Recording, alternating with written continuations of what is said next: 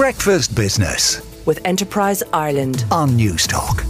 But first, let's have a look at the main business stories in the newspapers and websites. Arthur Beasley and Simon Carswell in the Irish Times have another story about the Uber files. They say it shines a light on the US cab-hailing company's lobbying of the Irish government and raises questions over submissions by the business and its main Irish lobbyist to the official register of lobbying. The register is a mandatory log maintained by the Standards in Public Office Commission that is supposed to provide transparency on who is lobbying whom and about what. The lobbying company owned by John Moran, a former Department of Finance chief, declared some engagements for Uber with certain ministers, government advisors and Limerick officials.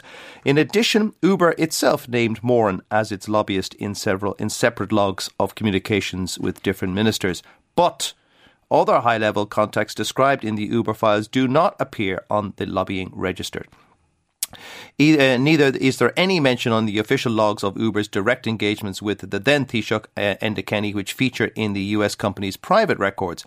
Enda Kenny was seen by some in Uber as the political leader who mattered and potentially influential in his centre-right counterparts as the company tried to make inroads in European markets.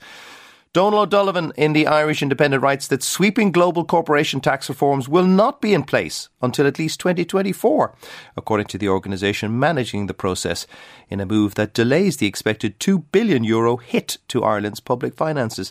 The cost to Ireland of complying with the OECD tax arrangements is unclear, but it has been estimated at around €2 billion a year, once both pillars or elements of the tax deal come into effect.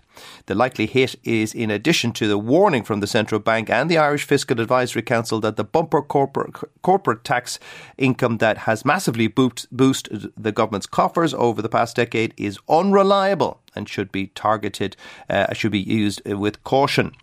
Budget forecast for 2022 includes a reduction of the annual corporation tax receipts by €2 billion by 2025.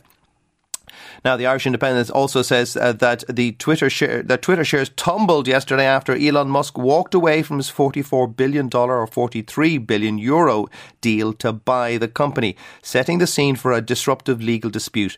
Shares dropped 8.8% to $33 at midday New York time, on track to erase about $2.5 billion in market value after Musk backed out of an agreement to buy the social media giant and take it private.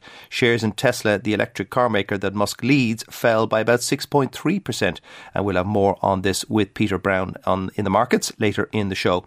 And finally, Eamon Quinn in the Irish Examiner says that the implied cost for government to borrow from international markets, debt markets, fell significantly yesterday, as traders reined in expectations for European Central Bank increases over the coming months.